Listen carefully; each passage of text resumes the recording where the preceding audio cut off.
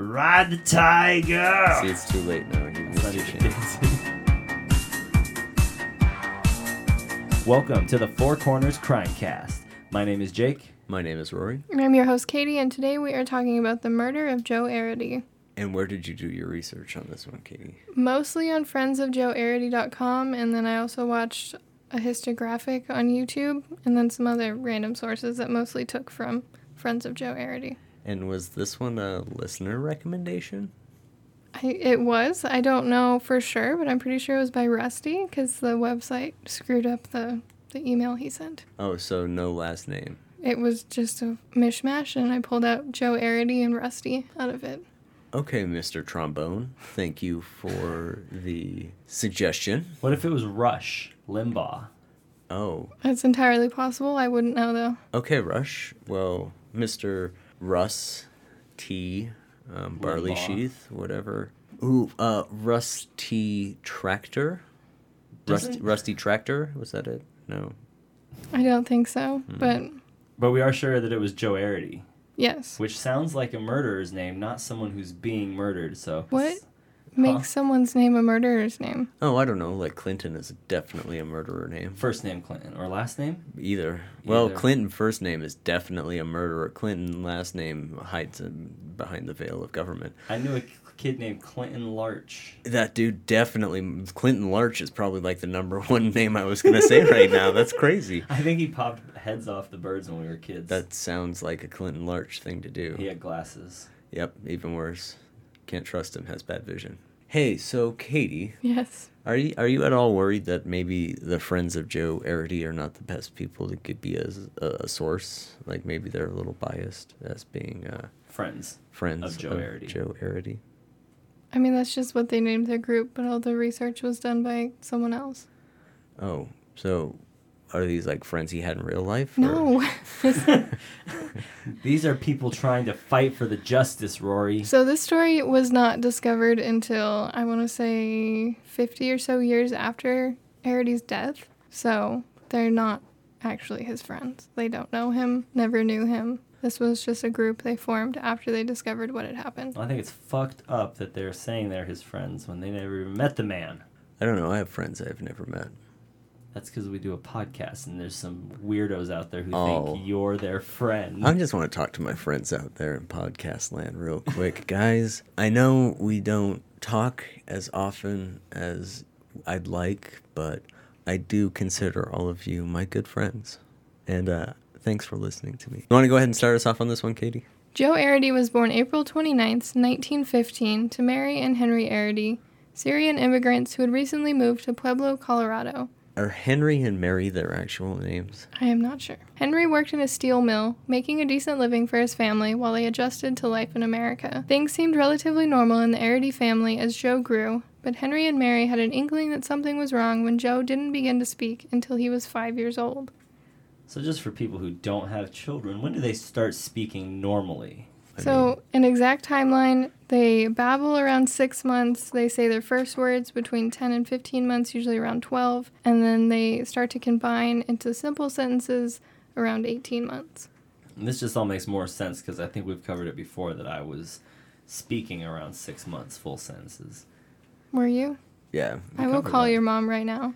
We covered this last time, and you did call her, and she affirmed it. Despite this, they enrolled him in school in 1921. He did his best for a year, but at the beginning of his second year, the principal called Mary and Henry in to speak to them. He explained that Joe was unable to learn and needed to be kept at home.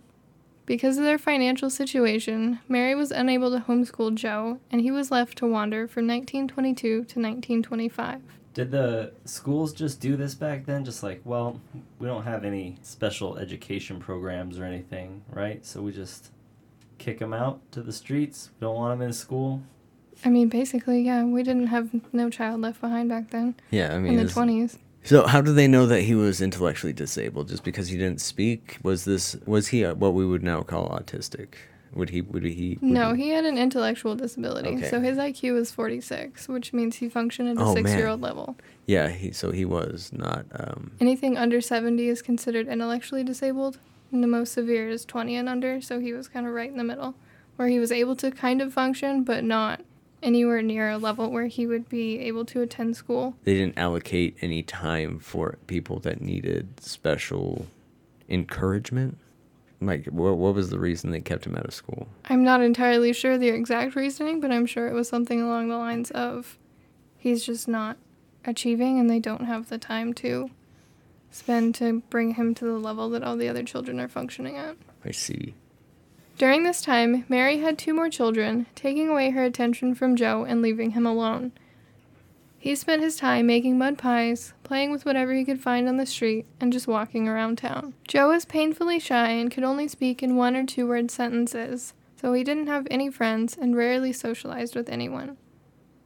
In 1925, something occurred with Henry Arity, but accounts differ. Some sources say that he lost his job at the steel mill, while others say that he became a bootlegger selling illegal alcohol and spent a good portion of his time in prison. Either way, Henry was unable to support his family and needed to take some of the burden off himself and his wife.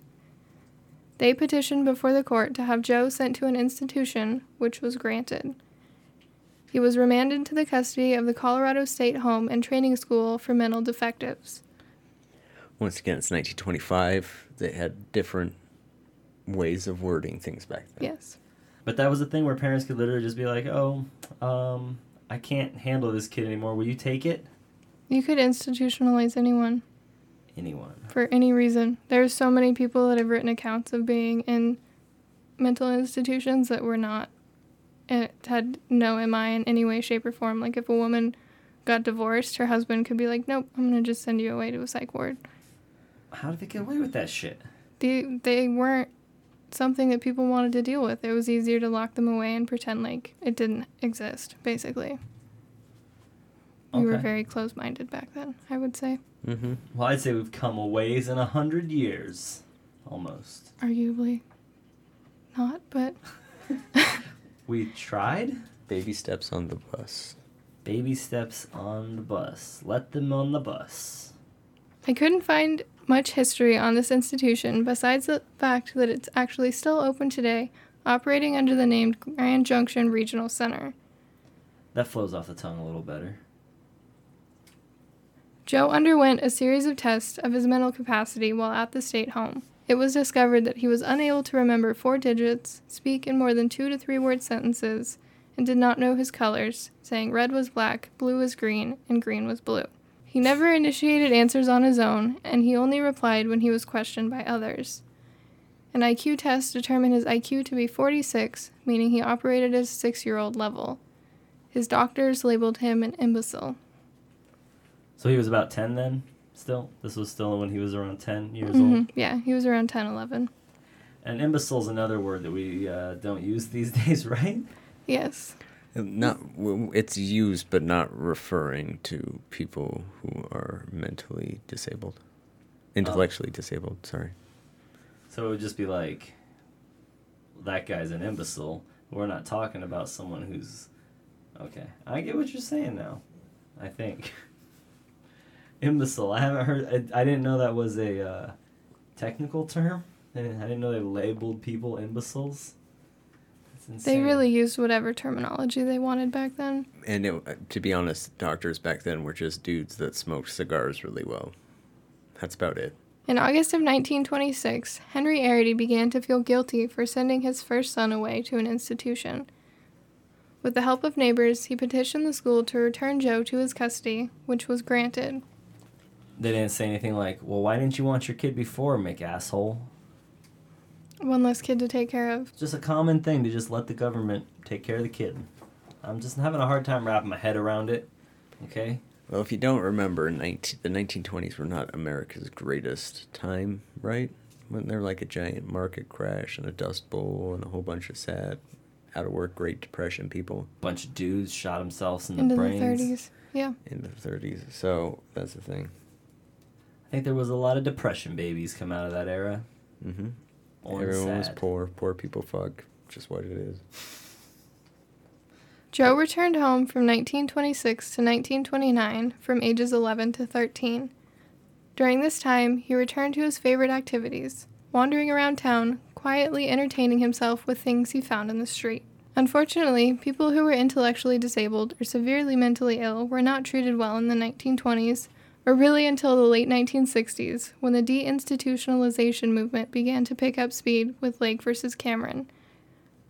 Our history of institutionalizing anyone and everyone deemed mentally ill is rife with abuse and neglect of those the most in need of care, and led us directly into the tough-on-crime, mass incarceration era, where we replaced institutions with jails and prisons. But that's a different podcast.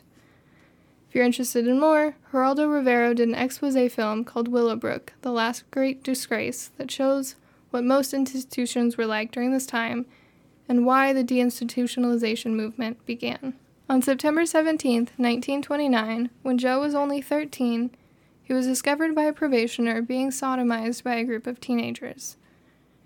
Because of Joe's disability, he was arrested and blamed for the attack. The probationer, who was responsible for watching over those released from prisons and institutions, wrote a scathing letter to the state home, scolding them for letting Joe back into the community and demanding that he be sent back to the home. Wait, he was getting sodomized and he got in trouble? Mm-hmm. Damn, that sucks. Some claim that the probationer actually said Joe was the one attacking the other teens, and that he was a serious danger to society. Joe was sent back to the state home, where in his file it was noted that he was a sexual deviant. From 1929 to 1936, Joe was back in the state home. He spent almost all of his time in his room alone, and was considered too unstable to be included in any sort of classroom activities or farm work. Because of that same situation before, or just in general? No, just the same situation. I mean, his whole entire life, after he probably turned around 10, he operated at a 6-year-old level. So this was a 20-year-old man that functioned as a 6-year-old. So there's really... And he was also horribly, painfully shy, and so he preferred to be alone by himself, entertaining himself. So that, combined with not really being able to teach him, they just kind of let him do his own thing. When he was 20, he began working small jobs in the kitchen and became close with one of the staff. Interestingly, it was noted that Joe showed no attraction to women. Was that because of his age that he was stuck at? Yeah, he really never hit puberty and started thinking thoughts like that. Oh, okay. Passing by the windows of the state home was a large rail line. During the height of the Great Depression, those institutionalized enjoyed sitting and watching the men and women riding on top of the rail cars, attempting to train hop their way to a city with jobs. After a while, some of the inmates began train hopping as well, including Joe. How'd they get to the train from the jail? Probably just saw it across the fence. They did what? How did they get to the train? Yeah. They saw it pass by the fence to the yard or whatever? Yeah, but they're train hopping. You got to get to the train, right? To hop. They be a weren't. train hopper? So they were inmates because they weren't allowed to, just leave freely and go back home. But they had more freedom than an actual, prisoner. So they were, camped inmates or something. They were, mental institution people. Yeah, you're still allowed to, go outside. And it's good for you to go outside, so they encourage it. Or they force you. Yeah, or at least they forced me when I was... They're not criminals, technically. No. Yeah. But they're still a ward of the state, yeah. So they're not responsible for themselves, but they also have more freedom. When he was 22, on August 8th, 1936, Joe left with another inmate. While the other man hopped on a train to Salt Lake City, Joe stayed behind for a night, wandering the city as he liked to do. 3 other men joined Arity the next night, and on Monday the 10th, the 4 hopped a freight train heading to Pueblo, around a 24-hour ride. Once they'd arrived, Joe broke off from the group, and no one was aware of his whereabouts for the day. That night, they found him still in the rail yard, and they hopped a train heading back to Grand Junction. And they took Joe with them? Yes. Joe again wandered off, but this time no one saw him for a week. He reappeared in a Cheyenne, Wyoming rail yard on August 20th, asking a group in a kitchen car if he could work for food and some money. Joe worked for them for 6 days, but had to be left in Cheyenne when the group moved because he was not a paid employee. Later that night, Joe was arrested in the rail yard for vagrancy. So he wasn't arrested as long as he was working, but then as soon as he didn't have a job, they said, nah, you can't be here. Basically. Well, they should have hired him permanent. How did he get to Cheyenne? A train. So he just was randomly hopping trains? Mm-hmm. And just getting off when they stopped early. When Joe was missing for those 7 days, a brutal murder occurred in Pueblo. 15-year-old Dorothy Drain and her 12-year-old sister Barbara were attacked in their home while they slept. Their parents returned home from a dance to find Dorothy dead and Barbara barely alive. Both had been attacked with a hatchet to the head, and Dorothy had been raped. After around a week, Barbara woke from her coma and was able to recount her story. The Drain girls' attack was also connected to one that had occurred on August 2nd. 72-year-old Sally Crumpley and 48-year-old Aro McMurtry had been attacked while sleeping in bed together, again with a hatchet. Sally died from the attack, while Aro survived. Her name was Aro? That's what it was listed as. I don't know what her exact name was. This is important because the first night that Joe was in jail, Sheriff George Carroll claimed that he obtained a full confession to the attack on the Drain girls from Joe. After he'd said he'd come to Cheyenne from Pueblo, Carroll apparently began to question Joe, who immediately told the entire story, that he'd beaten the girls with a bat. Carroll then called the sheriff in Pueblo, and of course the press, to tell them that he himself had caught the murder suspect that everyone was searching for. The next day, Carroll went to the press to correct himself, saying that Joe had changed the story many times, but finally admitted that he used a hatchet, not a bat. More than likely through some kind of coerced confession. I mean, Joe still at this point could only speak in 2 to 3 word increments, so he didn't get any sort of confession. So he made it all up. Yes, basically, I have a feeling he sat and he talked at Joe for 6 hours, and Joe just maybe said yes or no every once in a while, and that was his quote-unquote confession. A full written confession. Carroll also learned that Pueblo already had their suspect, a man named Frank Aguilar. Frank had been caught after showing up to Dorothy's funeral and being recognized by the Drain family, as he'd briefly worked for their father. Because of this, Carroll had to also coerce Joe into admitting he'd committed the crime with Frank in easy feat. On the 28th, Carroll took Joe to the crime scene and had him reenact the night's events, which he supposedly was able to do. The other officers that testified to this event all seemed to repeat exactly what Carroll had said and added no new information or their own observations. Sneaky thin blue line. Just a case of them saying, yep, it went exactly as Carroll said. Mm-hmm. Exactly. On September 2nd, Frank and Joe were apparently interviewed together. During the entire interview, Frank was only asked 6 questions about Joe, and Joe was asked nothing. Apparently, his confession wasn't needed to corroborate anything Frank was saying. When signing the confession, Joe spelled his own last name incorrectly. Frank Aguilar went to trial first. The one piece of actual evidence they had against Joe that was presented at Frank's trial was hair. Apparently, a toxicologist compared hairs found in the Drain girl's bed to a sample sent from Joe and found one single hair was a match. This type of testing was later discovered to be completely inaccurate and has not been used for quite some time. Did they have an accurate way to actually look at hair follicles back then? Or was it just like a microscope and compare and then an opinion that they could be the same? I think back then you could compare hair types, so like you could tell what race the hair came from, but I don't think you could go any further than that, really. Well, that's all we need. There's only one white person and one black person in this room, and one Asian person and one Mexican person. Ever. Right? Frank Aguilar was Mexican. So. Oh, see? Frank's throwing off our numbers. On February 8th, 1937, Joe's sanity trial began. To be considered insane, psychologists had to prove that Joe did not know the difference between good and evil and right from wrong. After 3 psychiatrists testified that Joe was not insane, but did not know right from wrong, he was found sane and sent to trial. How does that work? Honestly, so he did know right from wrong, but he was not sane? He was not insane, but he didn't know right from wrong. So he was not insane. Legally insane, but they testified that basically he did not have any sort of MI that would have made him criminally not culpable. Except he didn't know what right and wrong was. Yeah. Well, that seems like a lack of culpability right there. Testified that he was legally insane, but they said it in a way that confused the jury into thinking he was sane. Because they said he doesn't have a mental illness, but he doesn't know right from wrong.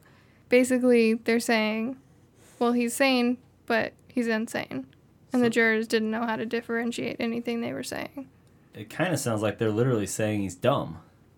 Nope. You can't say nope. Only Katie can say nope. Reword it. But that's what they're saying. I mean, they weren't. It sounds like they're saying he's stupid. I don't know how to answer that. I mean, they weren't saying really anything about him. I think they're being tricky. This was back then when they thought that you had to have a period where you were normal and then something occurred and your behavior changed, and then that would be considered you were mentally ill because you were normal, and then you have this behavior to compare it to that is unnormal now, and that's MI. But Joe had been like this whole life, so they had nothing to compare his behavior to, and in that case he would be technically not mentally ill or intellectually disabled. That's just him. But he still doesn't know right from wrong. Sounds convoluted. It was just a hot mess. I mean, this was our justice system back then, so... On April 12th, 1937, Joe's trial began. His defense lawyer asked that, rather than presenting evidence, he be allowed to use his time to present another insanity plea. The prosecution's evidence was mainly presented by Sheriff Carroll, who went on the witness stand and made Joe seem like a criminal mastermind. The defense made an attempt to present the insanity plea once again, but the psychiatrist who had originally been called still testified that Joe did not know right from wrong, but was not insane. Sheriff Carroll also testified for the defense. I'm not sure why they called him, but he of course claimed that he had hours of full-on conversation with Joe and believed he was legally competent. And those were just conversations probably of him talking at Joe. Mm-hmm. Combined with the hair evidence, Joe was found guilty of murder on April 17th, 1937, and sentenced to death by gas chamber. Did they ever put Joe on the stand himself so that the jury could see that he was obviously not all with it? I don't think so. Well, Maybe they did. I don't recall, honestly, but... It seems like any good jury, any normal set of people would notice that this guy's not... Doesn't mean he can't kill somebody, though. He's not functioning, on tip-top levels. I don't know. Seems like there should be some kind of defense for this type of individual. Back then, there was not. Now, it is. The SCOTUS ruled that it is illegal to put someone to death that is intellectually disabled. A little late, if you ask me, though. Just saying. A little on the late side. Joe Arity quickly became known as the happiest man on death row. Because he was unaware of his surroundings and eventual fate, Joe was content to stay in his cell and play alone all day. The prison warden, Roy Best, became close with Joe, almost becoming a father figure. Best would bring Joe toys, one of his favorites being a wooden train that he played with almost all day long.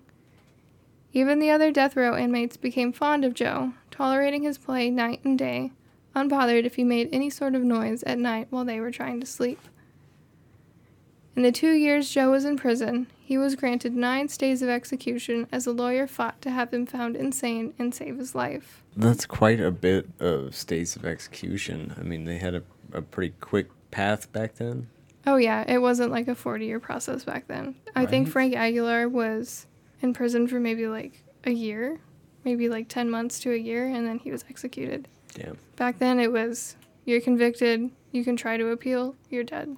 It wasn't 40 years of appeals because the courts weren't so bogged down with all of the cases. I mean, he still got 9 appeals, but in 2 years, holy shit, that's fast. That's kind of cute, though, that they were all fond of him. Oh yeah, they all loved him, and he was, I mean, it's basically, you have a child in prison. He's in an adult person's body, but he's still basically a child, and they treated him as such and tried to make it as comfortable as possible for him. Well, that was nice of them. You don't see that type of compassion in prison very often.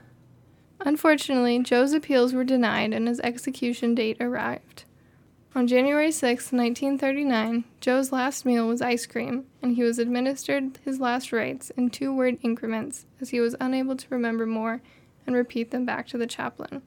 On his way to the gas chamber, Joe gave away his toy train to one of his friends and other belongings to Warden Best. He was smiling from ear to ear while being led to the gas chamber, unaware that he would not be coming back to his cell. Warden Best held his hand as he was placed in the chair, still smiling. The only time he became briefly concerned was when they placed a blindfold over his eyes, but he relaxed as soon as Best took his hand again. Joe was buried in the prison cemetery, forgotten for over 50 years. In 1992, a sociologist opened an out-of-print book and discovered a poem written by Warden Best after Joe's execution, explaining his sorrow over Joe's murder. After sending it to Robert Persky, he was able to uncover that the poem had been written about Joe and began to look into the case. In 1995, Persky published the book Deadly Innocence, detailing Joe's story, and publicity began to pick up. In 2007, a group named Friends of Joe Arity erected a new marble tombstone at his gravesite. After preparing for years, a petition for a posthumous pardon was granted by the Colorado governor. On May 19, 2011, Joe's tombstone was engraved with, quote, "Here lies an innocent man." That's really sad. Yeah. Horrible. It's a sad, terrible tale from the 1930s Midwest, Colorado's Midwest. Four Corners, I would say. Four Corners West. But I mean, this was just a murder. This was not an execution. This was... Yeah, it was government-sanctioned murder. Because he was fully innocent. They just didn't want to, I don't know, open their eyes, I guess? Was it just easier to blame stuff on someone who couldn't stick up for themselves? Well, I'm pretty sure this may fall under that same, like, communism ideal where these type of people don't exist in America, and the only type of people that commit murders are people that are insane. Mm-hmm. Realistically, they didn't need him, so they had Frank Aguilar, who was the one that did it, and he also murdered Sally Crumpley. They found he eventually admitted to that, too, so they didn't have any reason to convict and execute Joe at all. It was the hair. The hair. It just sort of fit the narrative that they kind of chose for that. And I think Sheriff Carroll was just so fucking obnoxious and adamant, and he'd already gone to the press and been like, look, this person gave me a full confession. He said he did it. He said he did it with Frank. Case closed. He was too far in to go back. Yeah, at that point, you can't, like, go to the press and be like, oh, well. He didn't do any of that. He didn't do any of it. Fuck I would Sheriff jump Carroll. the gun. So, like, yeah, it was just horribly fucked up, and he obviously is innocent and was wrongfully executed. Colorado has a moratorium, or no, they don't even have a moratorium. They completely abolished the death penalty in 2019, which I guess is a good thing. So is that going to do it for us this week, Katie? That is it, yep.